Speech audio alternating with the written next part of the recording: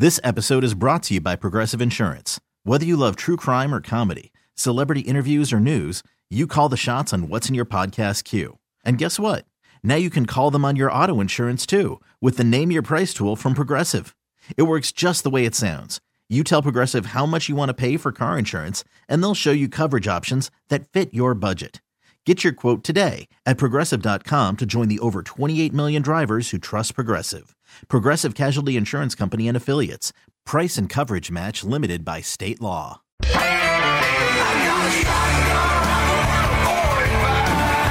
It's time for Come and Talk It with your host, Michael Cargill, brought to you by Texas Law Shield. Over the last decade, Michael has championed and supported the rights of law-abiding Texans to own and use firearms. He is the owner of Central Texas Gun Works, a veteran of the United States Army, and has achieved national exposure in such prestigious media outlets such as Forbes Magazine, Fox Business News, CNN Money, AOL, BBC World News, Huffington Post, and the New York Times. Cargill vigorously defends lawful gun ownership in this country without regard to party politics. And now, here's Michael Cargill.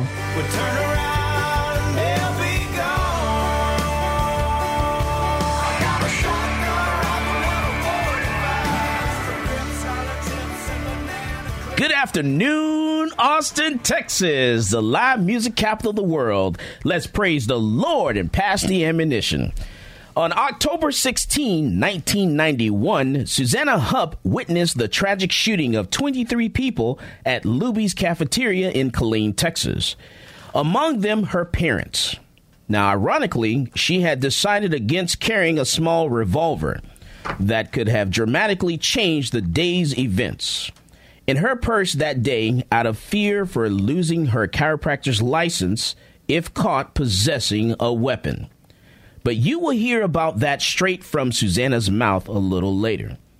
In Susanna's book, From Luby's to the Legislature, One Woman's Fight Against Gun Control, she chronicles her evolution from a small-town chiropractor into a national icon for the right to armed self-defense.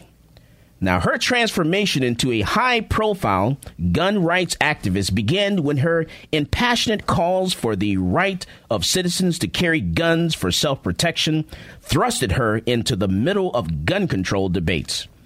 She repeatedly testified under oath against the ineffectiveness of gun control laws that, in her opinion, disarm law-abiding citizens, making them potential victims of criminals who did not obey the law. Now, this position on gun legislation paved the way for a decade-long tenure as a member of the Texas House of Representatives, where in addition to championing Second Amendment and privacy rights, she served as a member of the House Roll and Veterans and Military Affairs Caucuses, chaired of the House Select Committee on Child Welfare and Foster Care, and chair of the Human Services Committee. But before I introduce my guest today, I'll bring up a story about another self-defense shooting that are, so often overlooked by the mainstream media. A stalker by the name of William Brady III traveled all the way from Georgia to California in pursuit of a woman he was targeting. Now, the woman tried to get a restraining order and had left Georgia, now probably to get away from Brady. She was staying at a relative's home when Brady found her and started toward the home with a gun in his hand. Now, of course, the police were called, but when you have 10 seconds to defend yourself, the police aren't much use, and Brady was there to kill. He broke through the door and opened fire on the family. One of the male relatives was able to get his own gun and fire back, but Brady was hit multiple times and fled the scene. Now, no one else was injured, and Brady was taken into custody and will likely be convicted of attempted murder. Now, this is the difference between defending yourself with a gun versus a piece of paper. Restraining orders are only effective for those who obey the law, much like gun-free zones. Now, thankfully, this wasn't a story of a woman whose family was killed by a crazy stalker, and it's only thanks to the relatives who chose to protect his family. Now, one more thing before I bring in our guest. I am mad as hell And I'm sick and tired of the black and Hispanic community allowing the Democratic Party to use them as political prostitutes.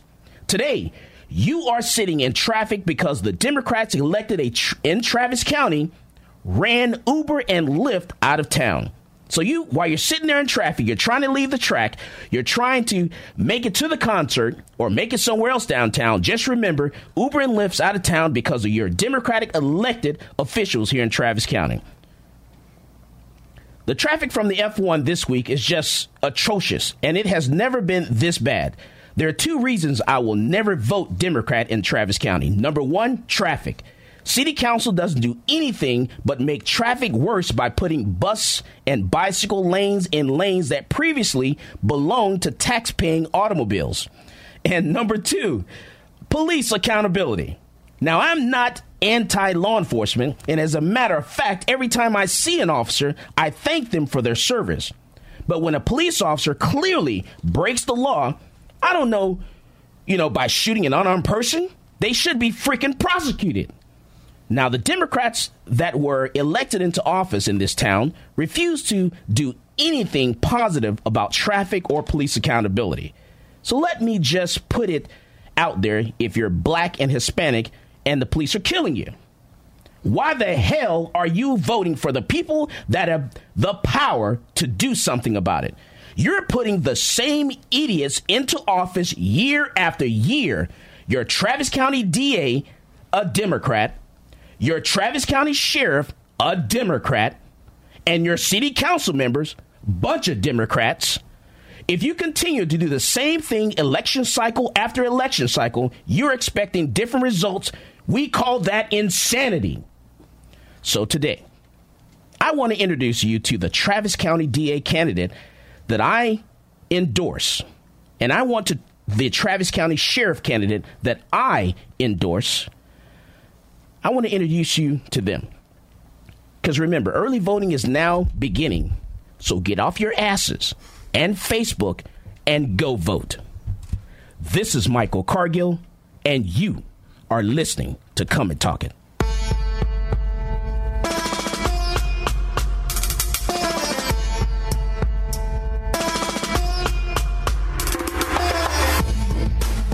This is Doug Du Bois Jr., Executive Director of the Texas State Rifle Association. You're listening to Michael Cargill and Come and Talk It Radio.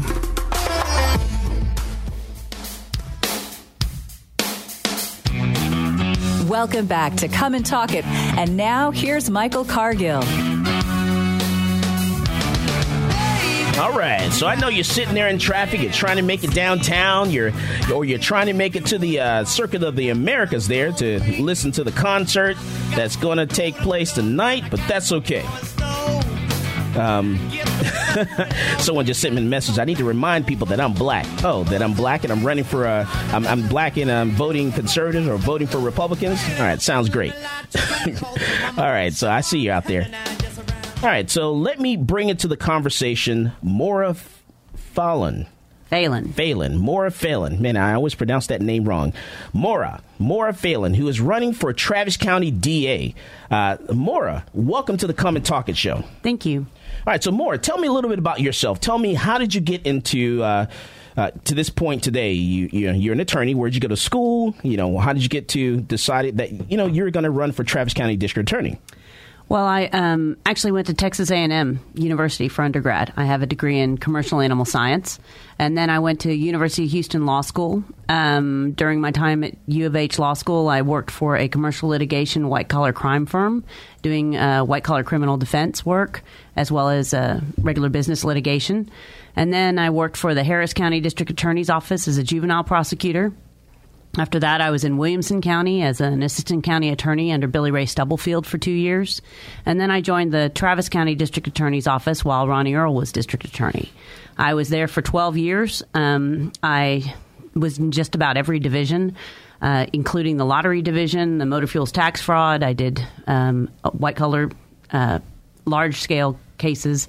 I also was in child abuse for 5 years and helped found the child protection team, worked with Rhonda Hurley doing the civil and the criminal side of the child abuse cases, because the district attorney's office handles not only felonies but also handles the institution of civil cases when there's interventions in families because of abuse or neglect.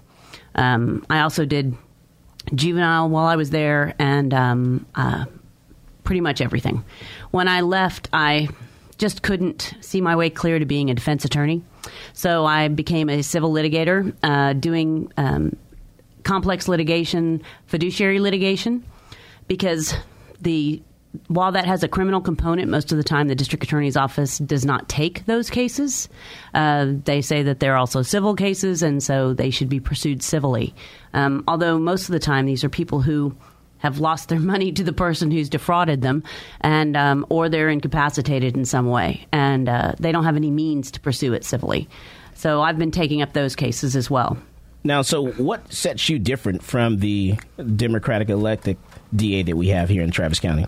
The elected DA? Correct. Well, Rosemary Lemberg, who's there now, has a DWI conviction. I don't have any criminal convictions. And I think that it's a problem that we have a prosecutor who is a criminal. Okay, and then what about the candidate that's running for Travis County DA currently? Well, the biggest difference is that Margaret Moore, who's the Democratic candidate, hasn't done any criminal law in 30 years. She was an assistant DA from 1979 to 1981 under Ronnie Earl, back when I was in high school. And then she was county attorney from 81 to 85, and since then has done no criminal law. So the law has changed, and that office has changed quite a lot in 30 years. Now, do you think that the DA's office should do some type of training with police departments? Absolutely. That's one of the things that they don't do, which I think they need to do, is communicate better with our police department.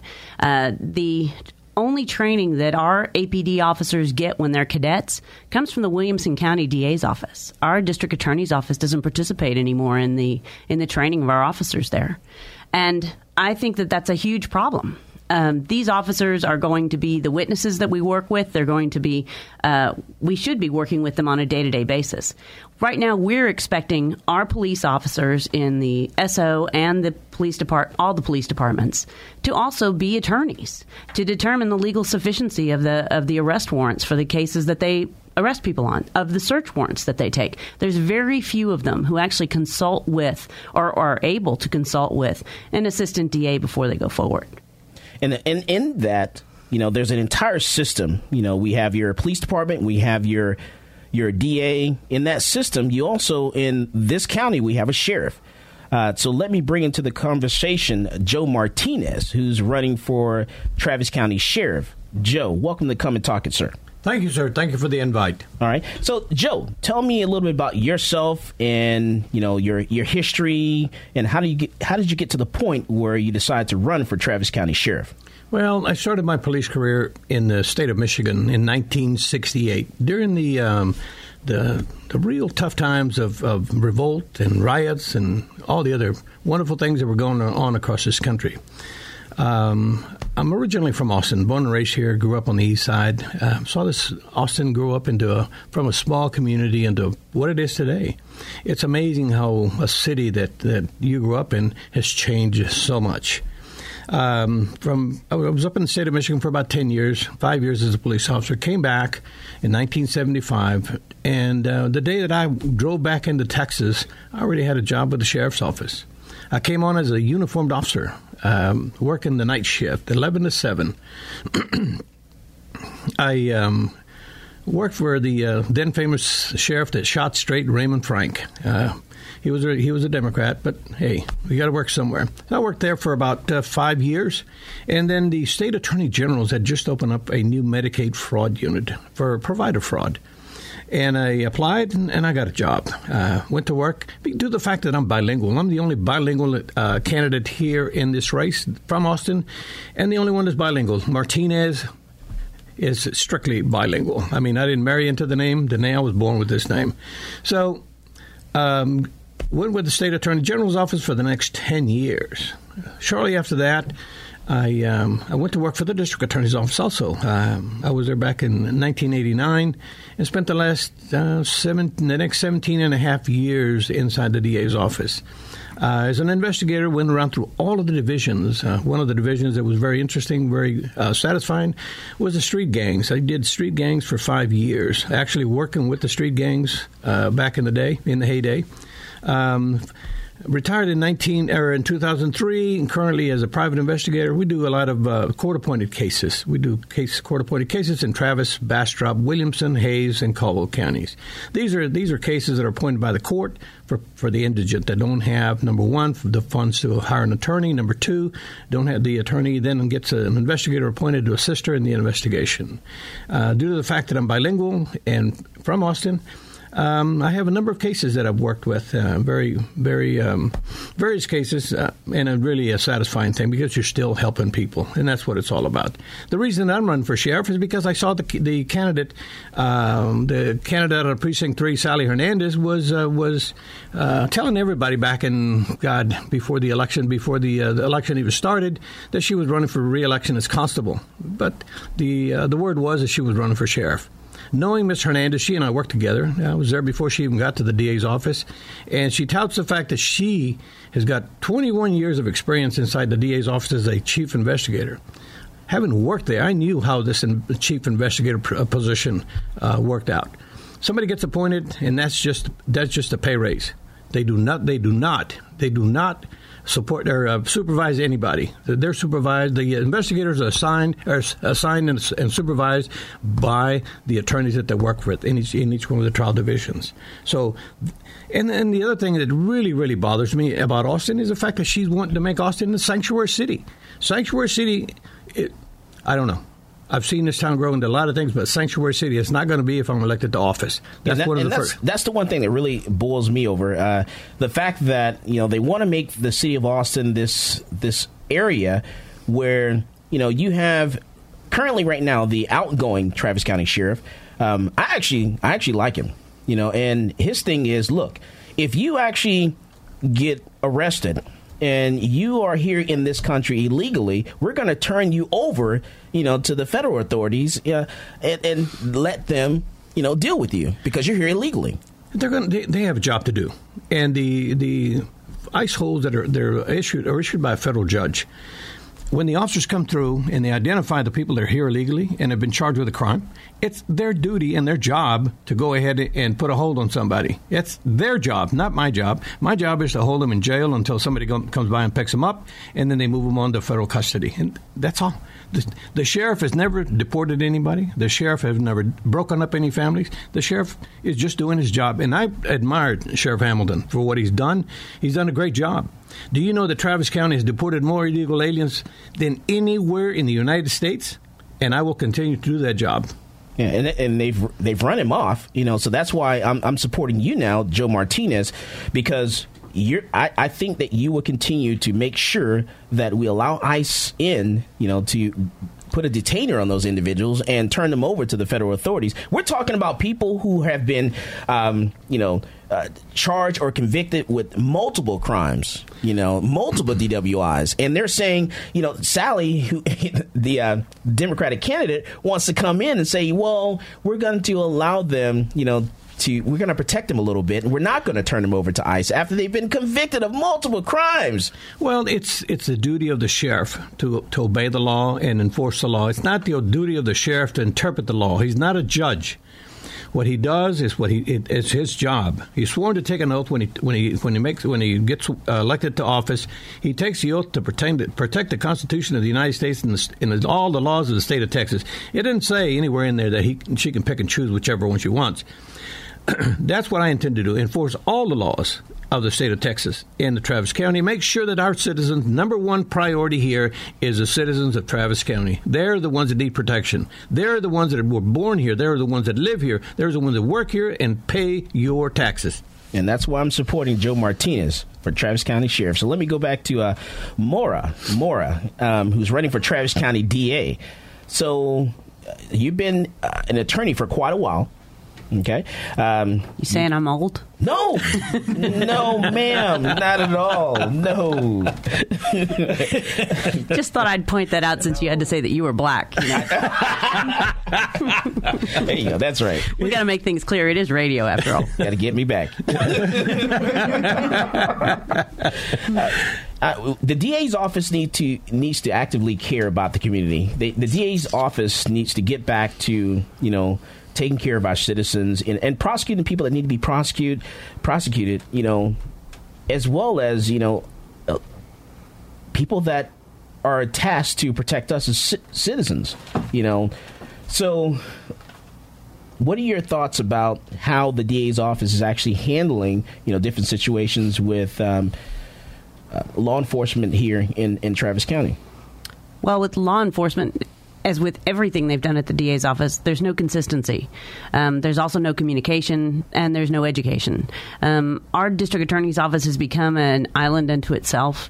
Doesn't want to communicate with anybody about what they do, why they do it. You very rarely, if ever, see them make any statements. All you do is see what gets issued by the DA's office. They don't answer questions. And they don't have any connections to the police department or the community at all. One of the reasons that I left the DA's office and one of the reasons that I'm running for district attorney is that our district attorney's office doesn't have any standards. They don't have any set standards at all for recommendations for plea bargains in any cases. They don't even do orientation of assistant DAs when they come on board to tell them how the people of Travis County want these sentences to be applied, what kind of punishments are appropriate here in Travis County, what offenses are most important to the people of Travis County. None of that is accounted for. And because of that, they're able to do anything they damn well please. That's why we have such a huge disparity in the sentences that people get for the same offense with the same backgrounds. It just depends on who they know and who they are. And that's not right. The district attorney's office is issued to see that justice is done, is issued to follow all of the laws. And in order to do that, you have to have some consistency, some transparency, and some accountability. And the one thing that's been lacking from the DA's office completely is accountability. And so even with our officers, different cases are treated differently. And I have a real problem with that. I think that because the officers are serving as our witnesses, they are putting together the cases that are prosecuted by the DA's office, that as attorneys, you have to file a code of ethics, and you're sworn to follow that as part of your bar license. And in order to abide by the code of ethics, you have to avoid even the appearance of impropriety. By our district attorney's office also investigating those officers that they've utilized as investigators and witnesses, I believe that they are violating that code of ethics, that they are not avoiding the appearance of impropriety. There's absolutely an appearance of impropriety when they're the ones investigating the same officers that they're using as witnesses and investigators. I've actually got a question for you, Mr. Martinez, was it? Yeah, that's correct. Are you familiar with what constitutional carry is? Yes. And since we're on a gun show, I figured I had to ask you a couple gun questions here. Go ahead. Did you know we're pushing for it here in the state of Texas?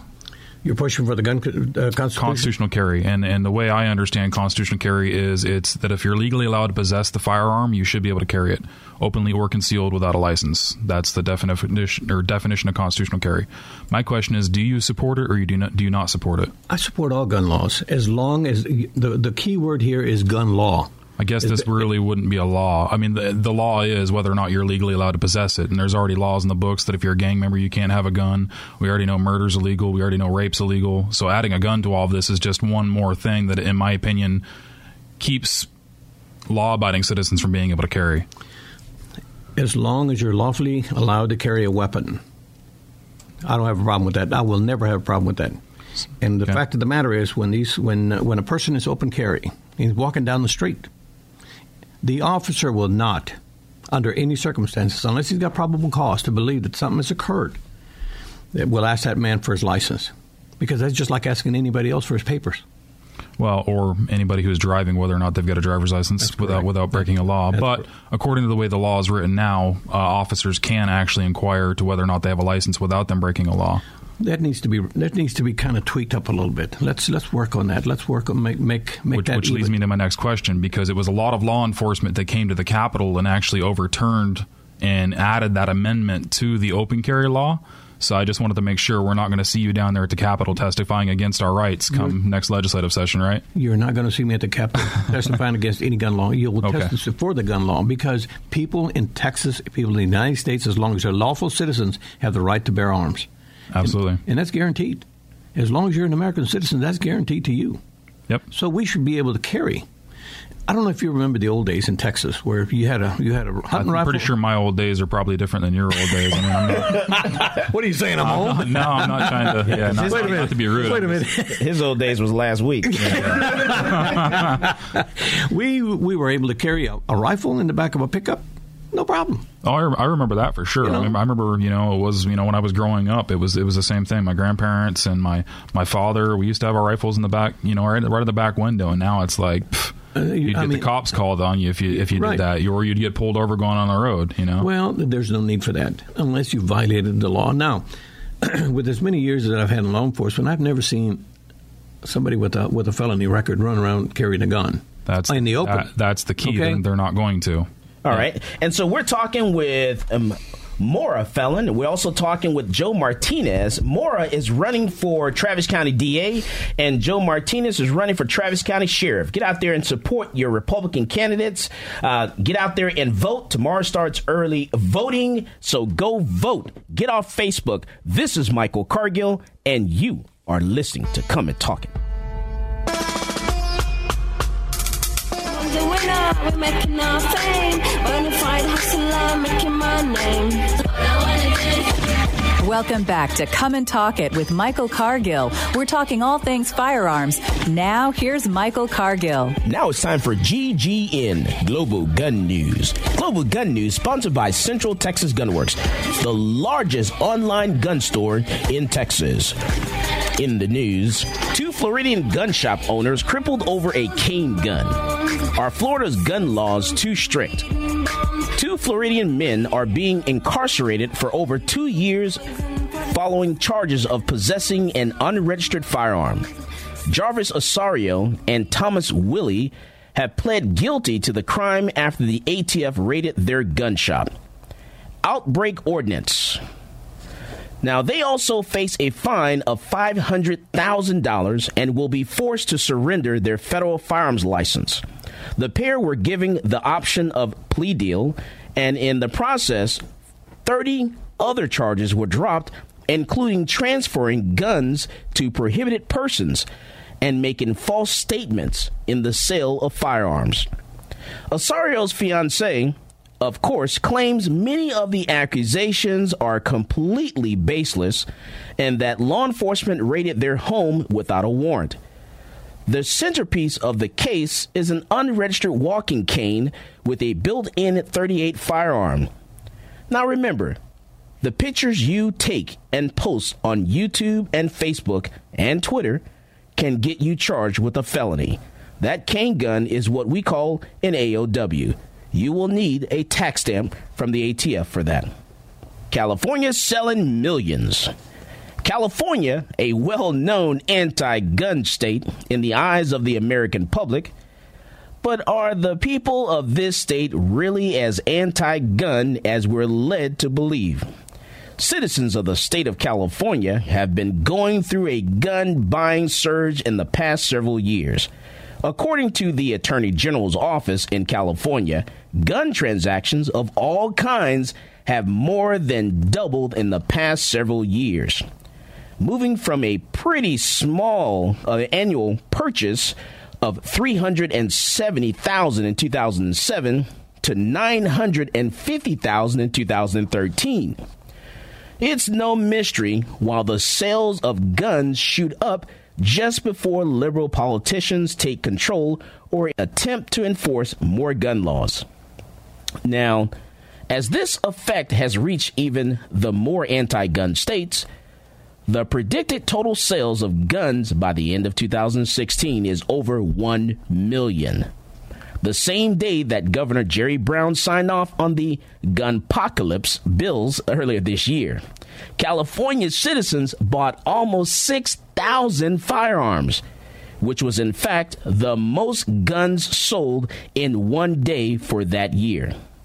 Adam Winkler, professor of UCLA Law School, believes that the expansion in gun sales is absolutely due to an anti-gun legislation and that it will only grow more. Florida goes faster. More and more states are going for campus carry. As we've detailed before, multiple states this year have elected to allow campus carry in college spaces. Now, this time around, Florida residents seem to be in favor of the ideal of campus carry. In a sense, FASTER is a program that educates teachers and staff members on emergency medicine, as well as proper firearm usage in the event of an emergency. We're now simply applying that in our schools, but to make it safer, we're adding additional training to your school staff so that they can better understand active killers and more accurately and appropriately respond to and stop that threat. Stop that killer as quick as we can. A survey conducted by the University of Southern Florida showed a majority support for trained teachers and staff carrying firearms onto public school property. Now, 56% to be exact, with 35% of that stating they strongly favor the idea. Now, the survey asked 1,248 people with a random selection of residents age 18 and up and was weighed with underrepresented demographics in mind. Now, the pro versus anti fell heavily on divides of race, gender, education, and age lines. Mostly, it was the elderly, lower-income African-American and lower levels of traditional education that stated they opposed it. But the president of Buckeye Firearms, Jim Irvine, believes this will improve. He and the program director of FASTER addressed a board of education earlier last year. Irvine stated in his past experience in Ohio showed him that education really did change the minds of many who initially opposed, and hopefully Florida will react in a similar way. Packing at polling places. This election year, due to it being the most divisive of candidates we've ever seen, tensions are obviously high, and some are concerned about the presence of electioneering or voter intimidation at polling places. In many states, such as Colorado, New Hampshire, and Pennsylvania, there is no law restricting citizens carrying firearms into polling places if they aren't in otherwise restricted zones. And in some cases, polling executives are receiving training at these facilities in the event of a mass shooter. On the other side of that reaction, we have Prince William County, Virginia, where the Electoral Board Secretary pitched the notion of a one-day ban on carrying into polling places.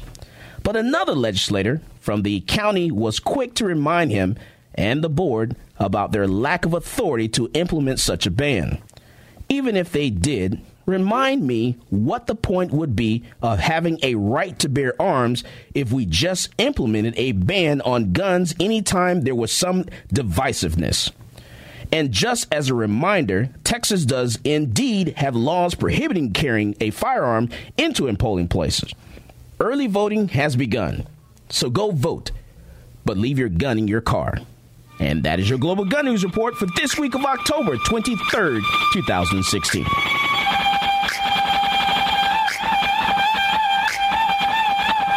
October the 16th, 1991, just a little over 25 years ago, just this past Sunday was exactly 25 years, there was an incident at the Luby's restaurant in Killeen, Texas. And because of this particular incident, we actually have our concealed handgun license program. It would have actually started here in the state of Texas. And let me bring to the show Susanna Hupp, the mother of what I consider the mother of the concealed carry movement for the state of Texas. Susanna, welcome to Come and Talk It. How are you doing today? I'm doing great, but you give me way too much credit. No, ma'am. I do get credit for it a lot, but the truth of the matter is that there were a lot of people involved in making this come to fruition. Then Senator Jerry Patterson, who later became our land commissioner, he's retired now. He played a much bigger role in it. I was but a pawn. Ms. Hupp, for those that don't know, what I would like for you to do is, could you please tell my listeners what actually happened on October 16, 1991, exactly 25 years ago this past Sunday? Well, the short version is that I was at a local cafeteria with my parents. We had just gone there for lunch. It was Boss's Day. It was the day after payday as well, and the place was packed. In fact, we weren't able to sit in our usual spot. And we went to have lunch there with a friend of mine that was actually the manager of Woody's that day. And as my friend got up to go check on things in the kitchen, somebody drove their truck through the floor-to-ceiling window not too far from us, about 15 feet away. And, of course, the one thing that your listeners have to understand is that back in 95, these mass shootings weren't happening back then. So when this truck came crashing through the window, everybody thought it was an accident. I mean, he knocked over a number of tables, injured several people. But then he started shooting. And so, again, you're looking for some other explanation. You're thinking it's a robbery, it's a hit. I thought maybe somebody important was in there. You're not expecting somebody to just walk around and execute people. Now that it's happening more frequently, I think people do think in those terms. But at the time, it took a good 45 seconds, which I can tell you is an eternity, to figure out that that's exactly what he was doing, was executing people. So long story short, I got out. My parents were killed. 23 people were killed that day. At that time in the state of Texas, we weren't allowed to carry weapons. And my gun was dutifully left in my car 100 yards away, completely useless to me, as were other patrons in the restaurant that had their guns out in their cars. When my dad saw what he thought was a chance, he ran at the gunman to try to stop him. My dad was World War II era, and that's just what those guys did. My mom wouldn't leave my mortally wounded dad, and they had just had their 47th wedding anniversary, and she wasn't leaving the restaurant. So that's kind of it in a nutshell. I was angry, and it may sound a little odd to some of your listeners that have never heard the story, but I was angry at, and you can go back and check the quotes, I was angry at my legislators because I honestly felt like they had legislated me out of the right to protect myself and my family. Obviously the guy that did it, we're not talking about a career criminal. We're talking about somebody who went nuts. And to me, that's like being mad at a rabid dog. You can't be mad at a rabid dog. They're nuts. They're crazy. You take it out behind the barn and you kill it. But I wasn't mad at him. So that was pretty much it. It sparked a real anger in me. And I wanted to see things change. And so from that, you decided to run for office to make those changes actually happen. Well, I get credit for that a lot, but truthfully, and I've got to tell the truth on this so that credit is given where it's due. Senator Patterson at the time was trying to pass concealed carry, and I went and testified for him, and the Democrat governor at that time vetoed the bill that he eventually passed. I testified again for him in 95. Actually, the event happened in 91. I'm sorry, I misspoke earlier. I testified for him again in 95, and they passed the bill. I actually didn't come into the legislature until that next year. So, I would like to think I played a role in passing the bill, but I was actually not in the legislature at the time. No, you may not have been right. You may not have been in the legislature, but you actually did, actively testify and let everyone hear your story. Senator Patterson and others felt strongly that it was it was my testimony, and I'm not trying to puff myself up here. I think it was just the story. It wasn't me. It was just the story. They felt like that was the turning point in making that bill get passed through both the House and the Senate. Right, So, because before that, I guess Ann Richardson was actually the governor of Texas, and she actually vetoed the bill. she vetoed it. And actually, I mean, you can look at this and you can extrapolate, but I fully believe, and if you go back and check the records, I fully believe that it was this issue that put Governor Bush into office. He made it very clear that if we passed the bill again, that he would sign it into law. And gun owners and Second Amendment rights people came out in droves to vote for Governor Bush. And, of course, he ended up being in office. And again, you can extrapolate and say, you know, if he had never become governor of Texas, would he have ever become president? Yeah, and that actually, that changed a lot. It changed a lot in Texas politics, and it also changed a lot in American politics, for sure. Well, now, I'm hoping that a lot of your listeners heard. And look, I'm sure you don't want to talk too much about Trump and Clinton, but I listened to that debate. I listened to that debate earlier in the week, and Clinton to me, it's crystal clear that she is not a believer in our Second Amendment. She is not a firm believer in our Constitution. And even if you think Trump is wishy-washy on other things, I mean, that Second Amendment, I'm not suggesting that you become a one-issue voter, but that one issue tells you where they believe you stand on the hierarchy of things, whether you are somebody to be lorded over and taken care of and babied and nannied, or whether or not you are a free individual, part of that we the people that we hear about. It really tells you a lot about the candidate. and also, who's going to be that next president who actually appoints the next Supreme Court justices?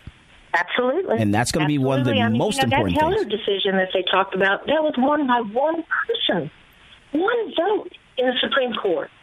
I mean, that scares the bejeepers out of me, frankly. It should have been unanimous in our favor, but it wasn't. That's right.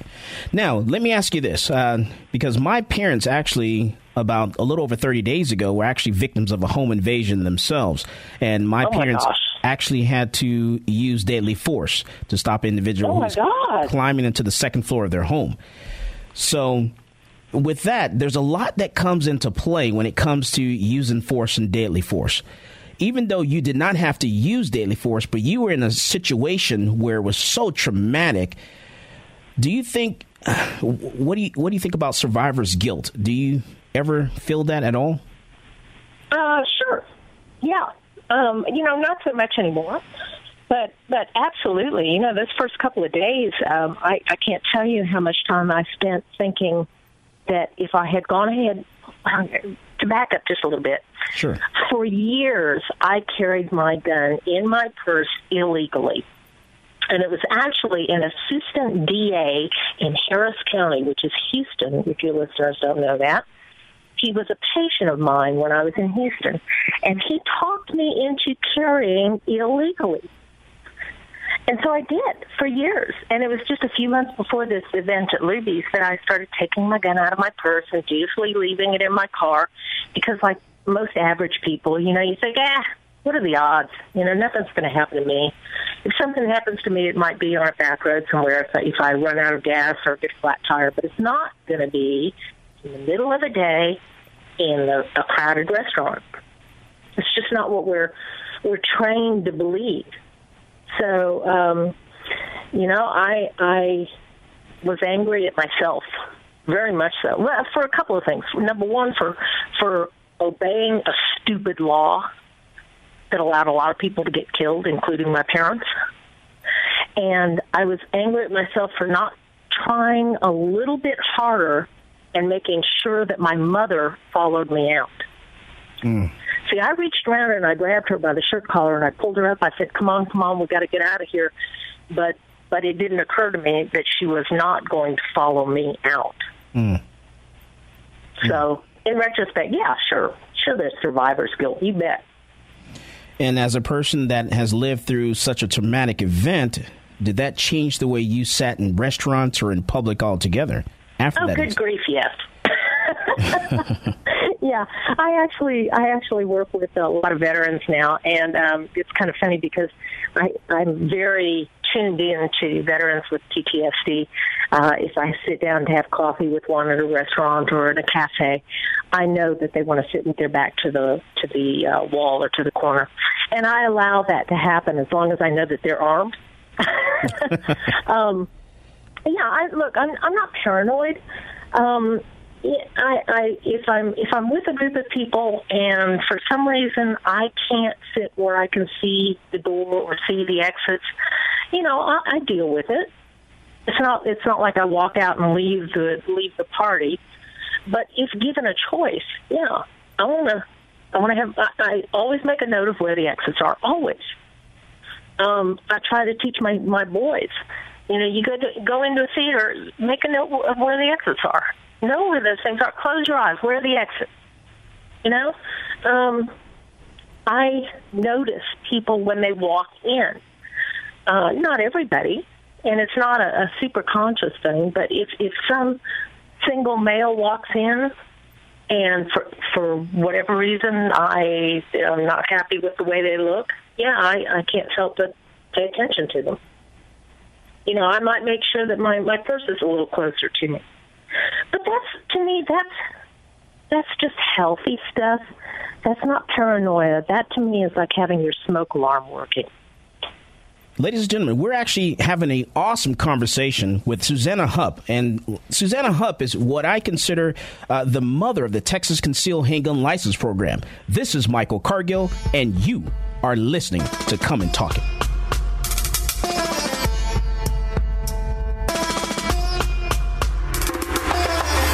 This is State Representative Jonathan Stickland, and you are listening to Come and Talk It on Talk 1370.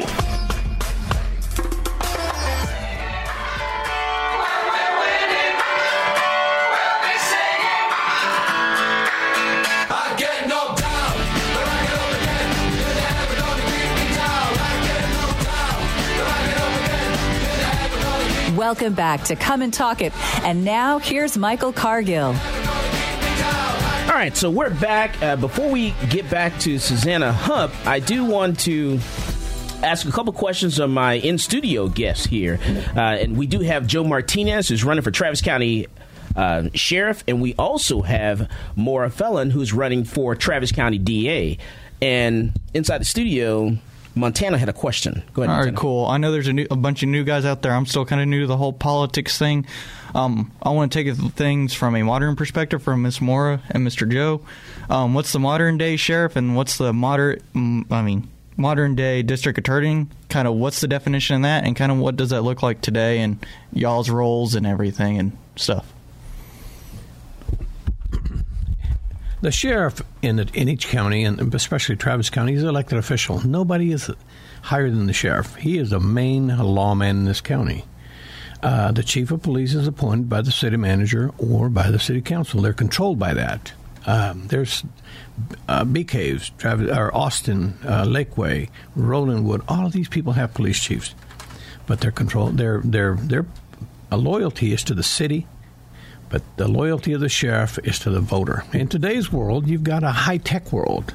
Nobody seems to want to talk to anybody anymore. They're all looking into their little iPads and their iPhones and their i6 phones, and I've got the best phone and I've got the rest. But it's the same thing. The law is the law. Once you become the sheriff, you've got to get familiar with new technology that's out there for us. So that's what it is. Basically, nobody's higher than the sheriff. So, and then Maura? As district attorney, it depends on which county you're in as to what exactly the DA's office does. This is why so many people are confused by what exactly DAs do. In Travis County, our district attorney handles all the felonies, all of the juvenile offenses, whether misdemeanor or felony.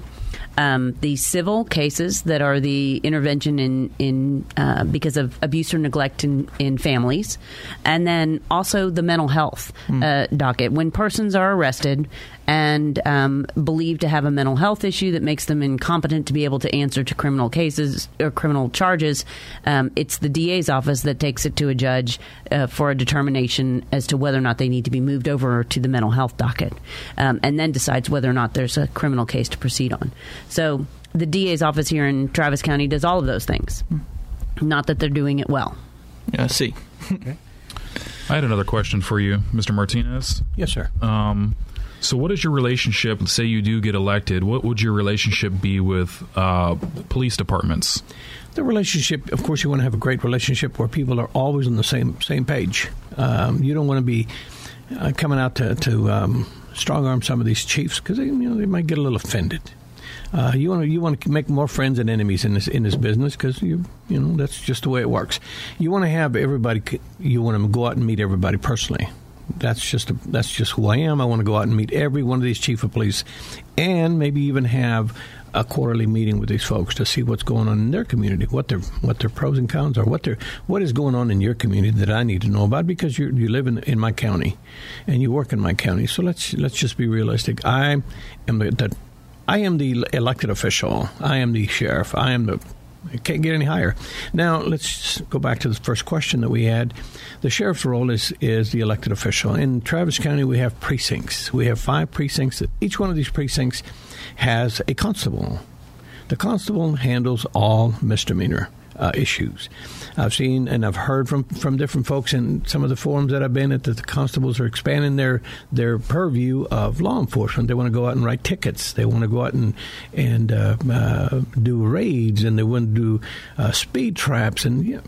As a member of the public, I can tell you I don't want that. Well, I understand that, and especially that one that's up there in Precinct 2. Because let me tell you, that one that's up there in Precinct 2, Adon Ballesteros, he was actually fired from DPS for allowing, thousands of pounds of cocaine to cross over to the U.S., but that's another story. Now, doesn't the constable answer directly to sheriffs, though? No, he answers to the voters in that precinct. He's not elected countywide. He's elected in that precinct. Gotcha. So whatever happens in that precinct, hot checks, truancy, evictions, all misdemeanors. I was under the assumption that the sheriff was in charge of what duties they perform, though. You know what I'm saying? And reins them in when they're getting out of control. I mean, because from what you're saying, it sounds to me like they do whatever they want, as long as the voters don't say anything about it.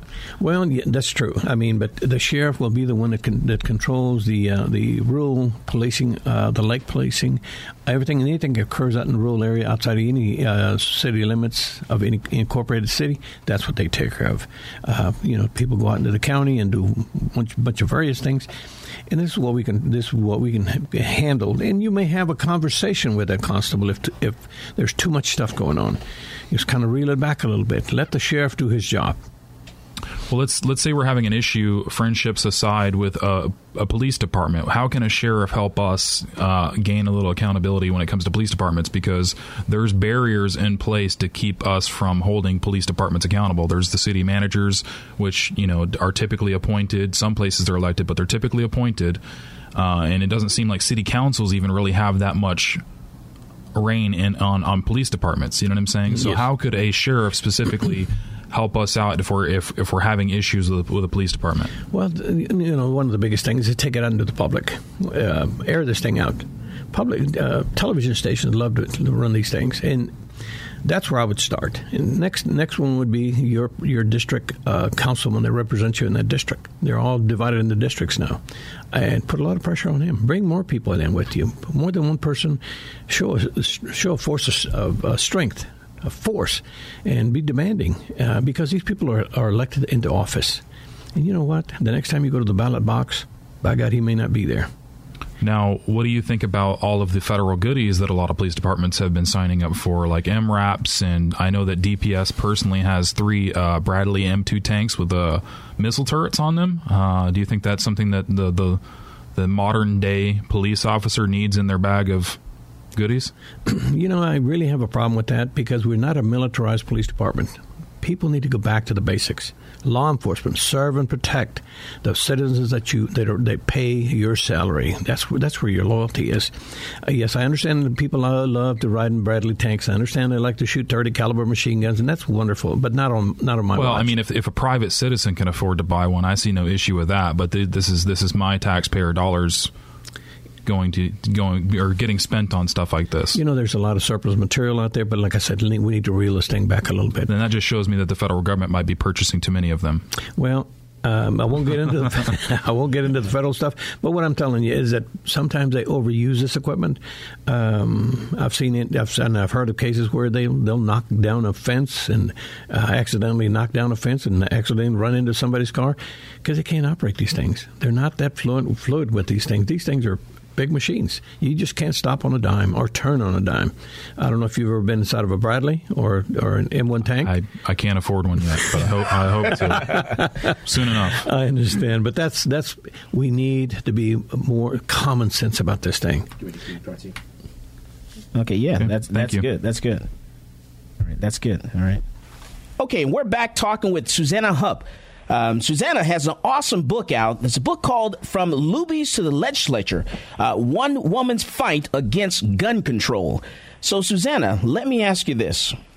What are your thoughts about UT students using dildos as a way to poke fun at campus carry? They're kids. Their little brains are still mush. I've got two boys that are in college right now, and they're very moldable still. All I can say is some of those people, I can't change their minds. But some of them I can. And in fact, honestly, that's why I wrote that book. I wrote that book for your wife or your girlfriend or your daughter, somebody who's a little squishy about guns. They don't like things that make loud noises, and they certainly don't like the idea of blasting Bambi. I get it. I'm not a hunter. I get it. So I wrote this for them, and I tried to put them in that situation that I was in. Imagine being in that situation, and even if you don't want to carry a gun, as that madman is lowering his weapon onto your 4-year-old's forehead, even if you've chosen not to have a gun, don't you hope the guy behind you has one and knows how to use it? And most of those people, when it comes to, they may not have the gumption to protect themselves, but when you start talking about their little sister or their daughter or their grandchild, that strikes a different chord. So, and again, since I'm not a hunter, I think they see that I'm coming from a different place. So I wrote it. It's a super, super simple, quick, easy read. It's not loaded with graphs. It's not loaded with statistics. It's written in conversation form, and it's, written for somebody to be able to read it on an airplane going to, flying up to New York or something. So it's a great, I sound like I'm really talking it now, but it's a great Christmas gift, honestly. It's a great Christmas gift for those young people, those 14 and up kids, college kids, perfect. I really regret that my kids can't carry on campus. Yeah. It's funny because whenever I make a decision in my life for the last 15 years, I've actually turned toward your story. I've thought about the videos, and I've watched you testifying before different legislatures. And I watched those videos, and it actually have guided me into doing the things that I do. Because I'm always in the spotlight, always on the news when they're talking about anything about guns. And your story reminds me of what I need to do and what I need to focus on. So I definitely recommend this book to anyone that's in the Second Amendment community. Maybe you're on the fence about the Second Amendment. You definitely need to read From Lubies to the Legislature, One Woman's Fight Against Gun Control. And I know that's an obnoxiously long title. It's not my fault. It's my publisher's fault. So No, not at all. Now, I do want to ask you one other thing. What are your thoughts? I don't know if you heard about this. The UT coach, Coach Charlie Strong, actually is banning his players from actually owning guns. What are your thoughts about that? Oh, my goodness, from actually owning them? That's correct. What are my thoughts about that? I'm not sure I can say it on the air. I mean, I would love for one of those young men to stand up and say, excuse me, sir, raising their hand, sir, coach, what other of my rights are you going to ban? Is it okay for me to worship this Sunday? No, is it? I'm sorry, sir. I'm black. Is it okay for me to vote, or is that one of those other lists of Bill of Rights that you don't want me to be able to do? One of those amendments that of course. The problem is, look, like I said, I've got 2 young college students. I get it. I mean, they're not going to stand up against their coach. They're not going to do that. And it's wrong. What's that coach's name? It's Coach Charlie Strong. Okay, sorry. I know. As soon as you said that, I thought, I was supposed to know that, wasn't I? No, that's okay. Hey, I've got a kid at A&M. Sorry, guys. Texas A&M, whoop. And out in Arizona, so I'm sorry I don't keep up with stuff. I should be slapped for that. Oh, that's all right. It's and the argument is, what if, especially the young man grew up, in the country, he grew up around guns. There should be no reason why they should not be able to carry. They're able to handle the gun, and plus, it's your right. Now, is he saying, I want to make sure that I understand this correctly, sure. So I'm going to repeat it. You said that he told them not only can they not carry, but they cannot own a gun? No weapons at all. Yeah, that's absurd, and I wish somebody would call him on it. Right. So, yeah, we're working on that. So we're working on maybe getting him to refine that statement, clarify it, clear it up, water it down, or do something. Because, yeah, definitely need to discuss that, because this is Texas. You may have come from some other state or something like that, but this is Texas, and this is all about personal protection. This is all about a lot of things, not necessarily about hunting, but yeah, definitely. So. No, that's exactly right. It's not about hunting. And that's something that I guess a lot of people don't get until they have been in that situation. It's not about hunting. And I want to make it very clear, as I have many times, having a gun is not a guarantee. If I'm sitting in my office and someone, in the office break room and some crazy guy comes in and shoots the woman, his estranged wife, who happens to be sitting next to me, and then shoots me, and then, I'm not going to be able to protect myself. I mean, there's way too much of an element of surprise. That's too quick of a thing. It's not a guarantee. But would it prevent somebody from having that high body bag count? The 10, the 12, the 15, the 20? Yes. Because now, where I work, for instance, people are allowed to carry guns. So, yeah, he might get me, but the fourth guy in line is going to be ready for him. Now, Susanna, tell us, where can we find your book, From Lubies to the Legislature, A One Woman's Fight Against Gun Control? Amazon. And it's cheap on Amazon. Yes, it is, because I actually bought a copy on Amazon. Yeah, you can get it cheap. And by the way, for anybody thinking about it, writing a book is not a good way to make money. So, why do you say that? I get about 75 cents a copy. So don't say that I'm really out there hawking that book to make money, okay? Oh, wow. Yeah, but the book sales stuff, and we've sold thousands and thousands and thousands of books, enough to be have bestseller status if you sell it through certain avenues. But it's not a way to make money. But what it has done is allowed me to put it out there, what I believe is the correct story. Because I've read some stuff on the internet that's not right. I mean, they even have quotes from me that I know darn well are not my quotes. So at least now it's out there in the way that I remember it, and it has information the way I believe it. And so if I croak tomorrow, hopefully my grandchildren will know what I believed and why. I'll tell you, we'll have to do an event here in Austin where we can get you to come down and do a book signing, and we'll have to set that up sometime for sure. I love doing book signings. I was just up in Washington State in a little town called Chehalis, and I didn't get to see much of Washington because I flew in and it was dark and rainy. I know that's a shock. I flew into Portland, Oregon, dark and rainy, and drove up to Chehalis and did an event there, and it was awesome. And I love meeting people that are interested in this sort of thing. And like I said, particularly the ones that bring their young, mushy-minded kids and their girlfriends and their wives and that sort of thing. I hate to pick on the women, but it is usually the women that, we don't want to beat up on D&D. So I love having those there.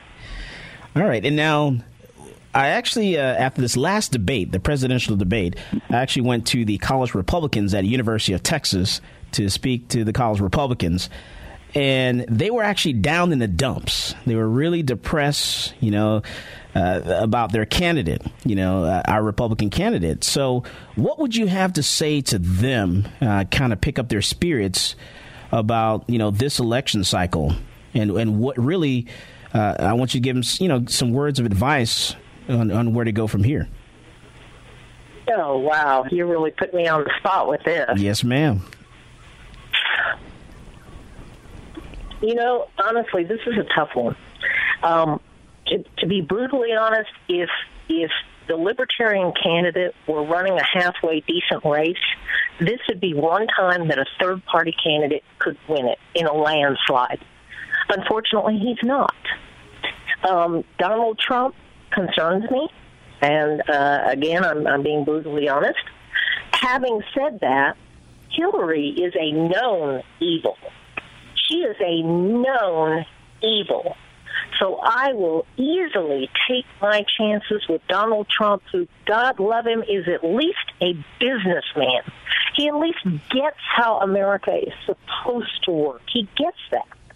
He may not have he may not have his ideology fine-tuned, but he has been there. He's been out in the workforce. He has hired people, and that's something that, frankly, Hillary's never run that kind of a business. She's to me, a very frightening person. We know she's an evil entity, quite frankly. I know you have mentioned the Supreme Court justices that, possibly as many as 3 that the next president will be putting in or nominating. That is, again, like I said before, that Heller decision, that was only won by 1 vote. So that's probably the number one reason why I'm going to get up and I'm going to go vote for Donald Trump. Ladies and gentlemen, that is Susanna Graciel Hupp, the author From Lubies to the Legislature, One Woman's Fight Against Gun Control. Susanna is who I consider the mother of the Texas Concealed Handgun License Program. This is Michael Cargill, and you are listening to Come and Talk It.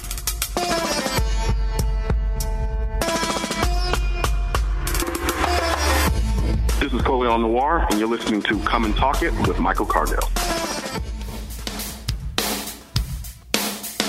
Welcome back to Come and Talk It. And now here's Michael Cargill. All right, so we're back talking with Joe Martinez, running for Travis County Sheriff. And also, we're talking with Maura Phelan, running for Travis County DA, our Republican candidates here. So definitely get out and vote. But we have a couple questions before we end the show today. Let me pass it over to my co-host. Yes, I've got a question for, it was Fallon or Felon? Phelan. I know we all did. Yeah, we're all failing. We're all failing at saying your name today. As long as you can spell it and find it on the ballot, that's all that matters. P-H-E-L-A-N. It'll have the R next to it, though, right? It's a municipality race. Did they even? No, it's that? not. Exactly. It's countywide, and so it will have an R next to it. And I get top billing this time. So cool. Don't be a felon and vote for Phelan. That's right.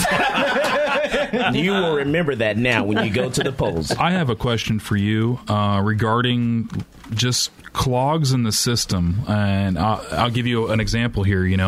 One of my friends was actually pulled over. He's not old enough to get a CHL. He was pulled over and he was carrying a handgun, which he's legally allowed to possess. He bought it legally.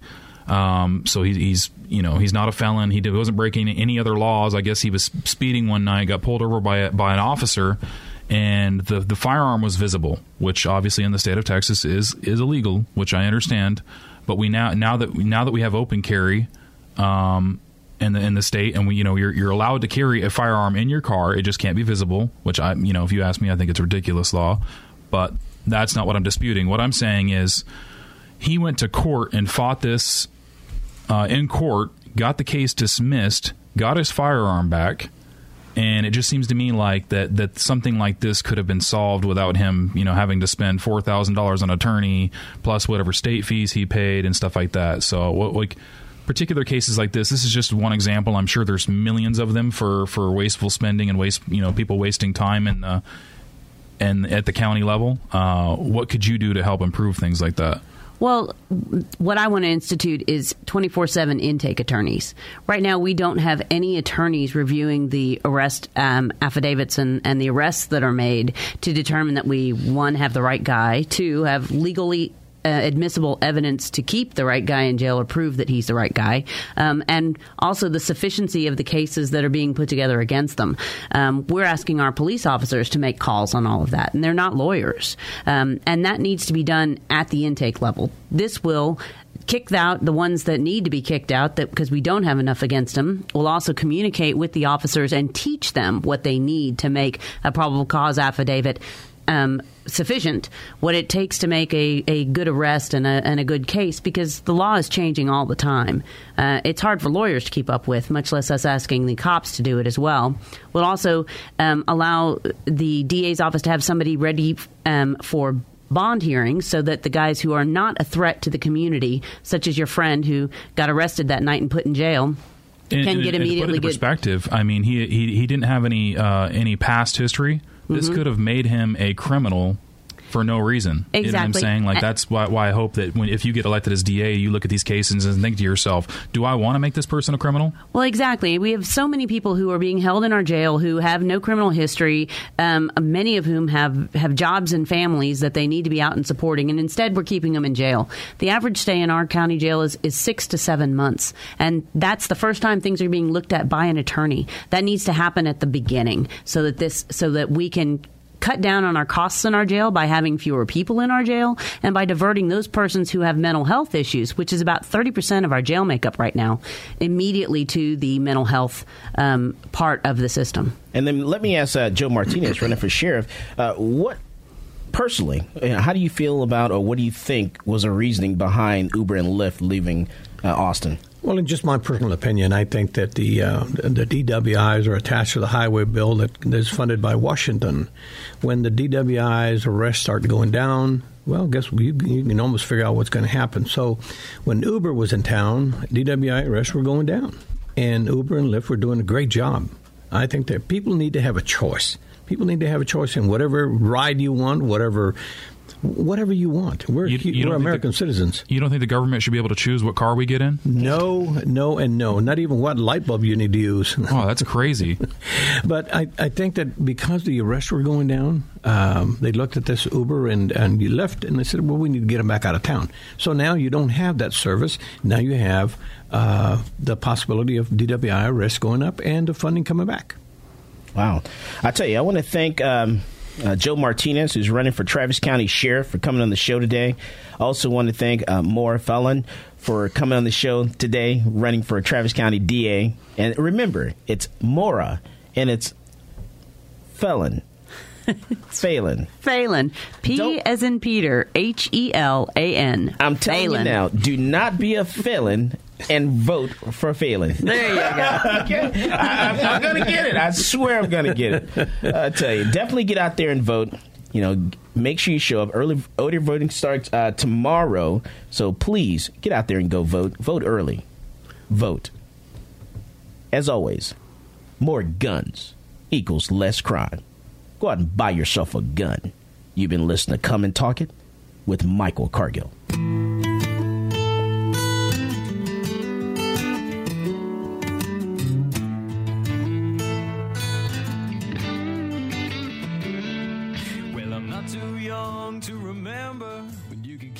of what you earned. This episode is brought to you by Progressive Insurance. Whether you love true crime or comedy, celebrity interviews or news, you call the shots on what's in your podcast queue. And guess what? Now you can call them on your auto insurance too with the Name Your Price tool from Progressive. It works just the way it sounds. You tell Progressive how much you want to pay for car insurance, and they'll show you coverage options that fit your budget. Get your quote today at Progressive.com to join the over 28 million drivers who trust Progressive. Progressive Casualty Insurance Company and Affiliates. Price and coverage match limited by state law.